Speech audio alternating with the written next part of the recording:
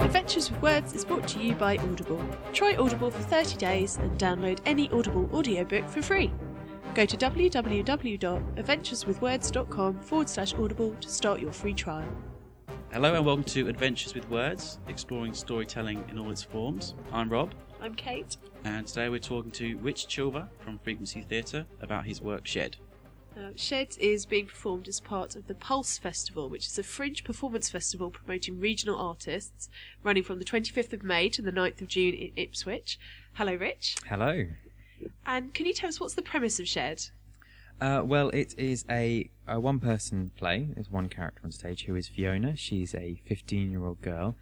And basically, it's all set on one evening, and she is planning a party. She sets up everything downstairs, and this party is for one guest only, which is her mum.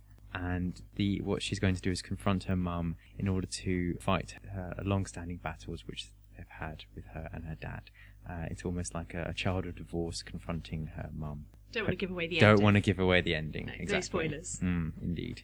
So how did you come up with Shed?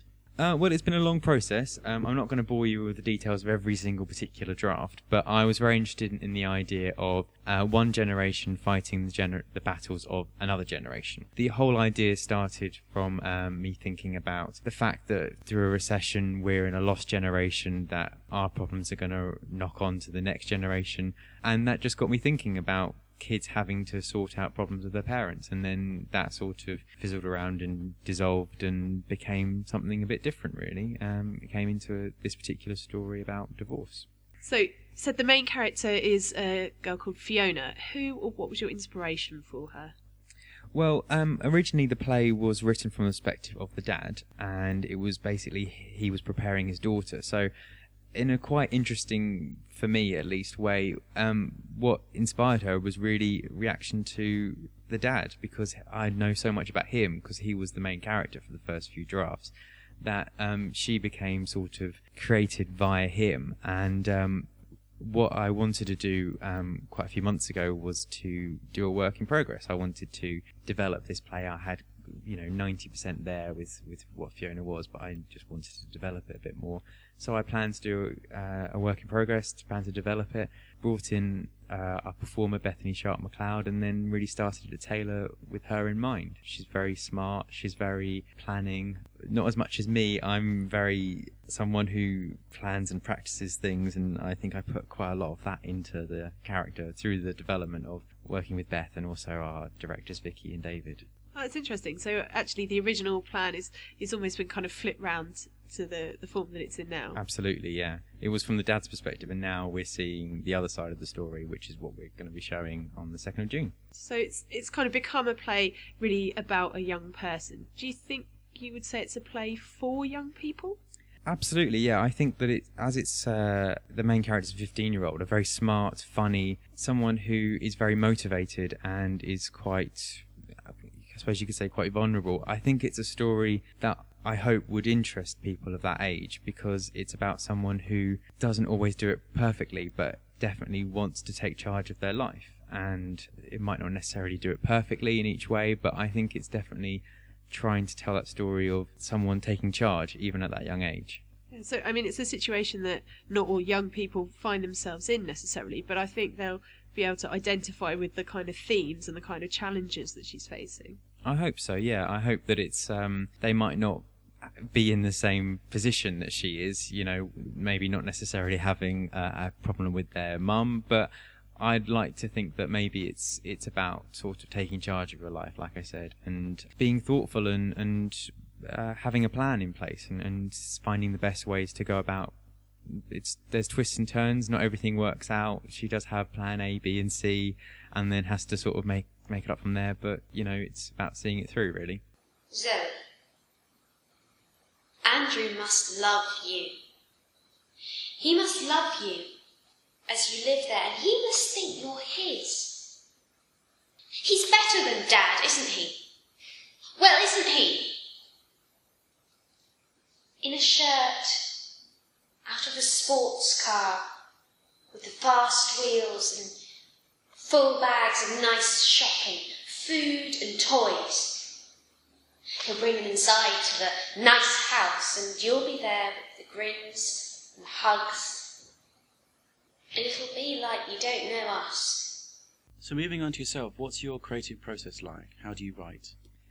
I never really have the same process over and over again. I kind of hate the idea of having a formula and then you roll out each in particular time.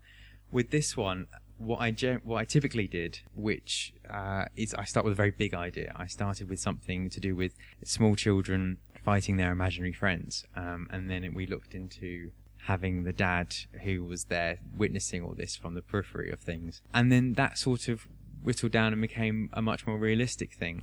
I generally start having a very, very broad, massive, huge, very obvious, you can see all the working parts there. And then from scaling it back is how you gain subtext and depth of the character, really, by sort of focusing it in. So we have one person, she's on stage for the entire time, and we're in her head as well. I've not think I've mentioned that so far. It's all very much as I can possibly do from her perspective. That sounds fascinating.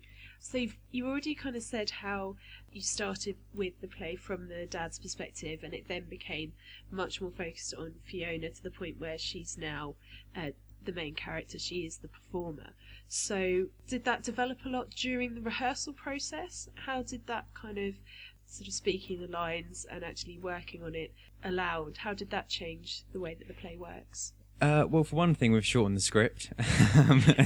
There's a lot less waffling on my part, which I really massively appreciate. But it's far more than just sort of saying, "Oh, do you really need this word? Do you really need that word?"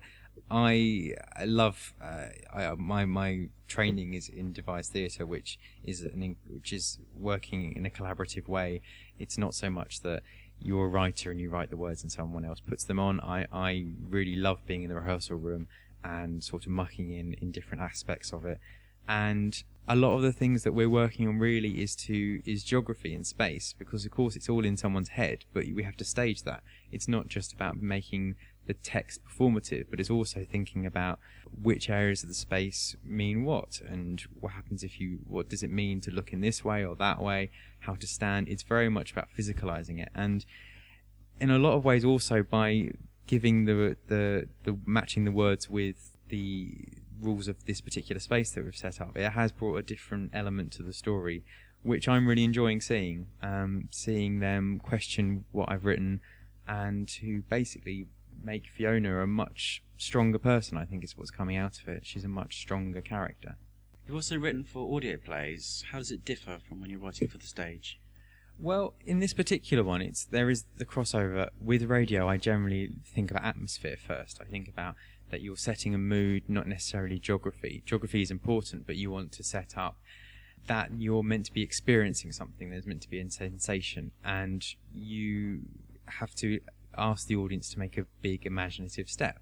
Now, for this particular play, it's set in Fiona's head. We don't have any sets in the sense of she's in the living room, so we have sofas and things like that. So atmosphere does cross over into this particular play because there's lots of imagination that's required. A lot of it really is that there's a huge amount of dialogue in Shed. There's a lot said, and also that is used for stage direction as well to set that up. So really, we're still talking about having engaging characters, we're still talking about threats, we're still talking about raising the stakes, we're still talking about a lot of those things that are universal to any type of story. But I would probably say that this particular one, with the stage show, we're focusing very much on space, really. It's what's making this a really fascinating project. We're thinking about how do we convey power and strength and things like that through space. I really like the idea of the having the very plain space, but then you said also using the space has been a big part of the way in which this play has worked. So can you kind of give us some examples of how you might have done that? Yeah, absolutely. What we're doing as part of the rehearsal process is a lot of improvisations with Fiona talking to her parents. A lot of just sort of extra layers to the story, so we can experiment, so we can get a context to what's happening. The play's set over an evening, but there's a lifetime of material we're covering, really. One of the things that we did was we had the dad being sort of consoled by Fiona after a particularly painful moment. So what we did was we asked Dave, as the assistant director, to be on stage. He doesn't have any lines. He's there to act with her while she delivers a portion of the script. And it's when you have a big empty space, it feels natural to sort of go to the centre or go to the corners. You feel like those are the natural points, but just simply by just being slightly off centre and slightly adjusting your body position, suddenly your eye just gets drawn in a very different way. Your whole body adjusts. You can go through moments where if things are your one character that you're looking at on this one simple space, all it takes is for them to look you in the eye or to curl up a little bit and things like that, and your body does match. It's very odd. It's a very weird sensation for us watching it, seeing how we sort of mirror Bethany's movements, because our focus is completely on that, and it does grab, and she doesn't need to do a lot, and it's sort of fascinating on our point of view, really, on that side of things.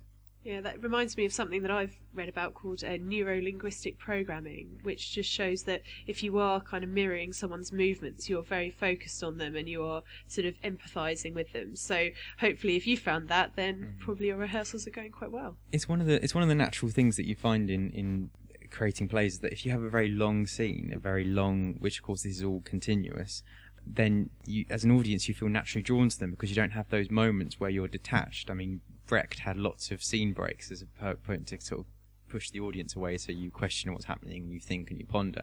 It's one long continuous thing. It's one of the things I wanted to do. I really wanted the audience to sort of go along with Fiona and feel for Fiona and really empathise with her. And I think after about 5 minutes, I personally get sucked into the whole thing, having seen it over and over again. This sounds like a really intriguing thing, and I'm really looking forward to seeing it myself. I just wondered, being so busy with this, is there anything else that you're working on? Well, I generally start with very big ideas that are rubbish to start with, and because they're so ridiculously larger than life and stupid, and then you scale it down. I mean, I have this idea about the Coalition, writing something along the lines of that, which is just very, very large in my head at the moment. But Frequency takes up so much of my time in a really lovely way, reading lots of scripts, engaging with writers, putting together plays. It's a real fantastic idea, that. So Frequency is your weekly podcast of original audio plays. It is indeed, yeah. Yeah, and I run the literary side of things with that, reading lots of scripts, chatting to writers, like I said. But once a week, every week, frequencytheatre.co.uk. And I know you're looking for more scripts at the moment. Yeah, we always need more scripts. We're always looking to read a whole diverse range of styles and genres from writers of all ages and at all stages of their career. You can find how to submit a script to us on our website with all our criteria, and also send scripts to literary@frequencytheatre.co.uk. Rich, thank you very much for talking to us all about your play. As I said, it sounds really interesting, and I'm sure people are looking forward to seeing it. If they want to go and see it, do you know how they can get tickets? So the show is on the 2nd of June at 11 a.m. in the new Wolsey studio. The box office number is 01473 295 900. The tickets are only £5, so get yourselves down there. It sounds really good. Thank you very much for talking to us again. Yes, thank you for joining us. Thank you for having me. Good luck with the show. Thank you. Thanks for listening. I'm Rob. I'm Kate. If you'd like to get in touch, we're on Twitter with @WordAdventures, and we're also online at adventureswithwords.com. Thanks a lot. Bye. Adventures with Words is brought to you by Audible. Try Audible for 30 days and download any Audible audiobook for free. Go to www.adventureswithwords.com/audible to start your free trial.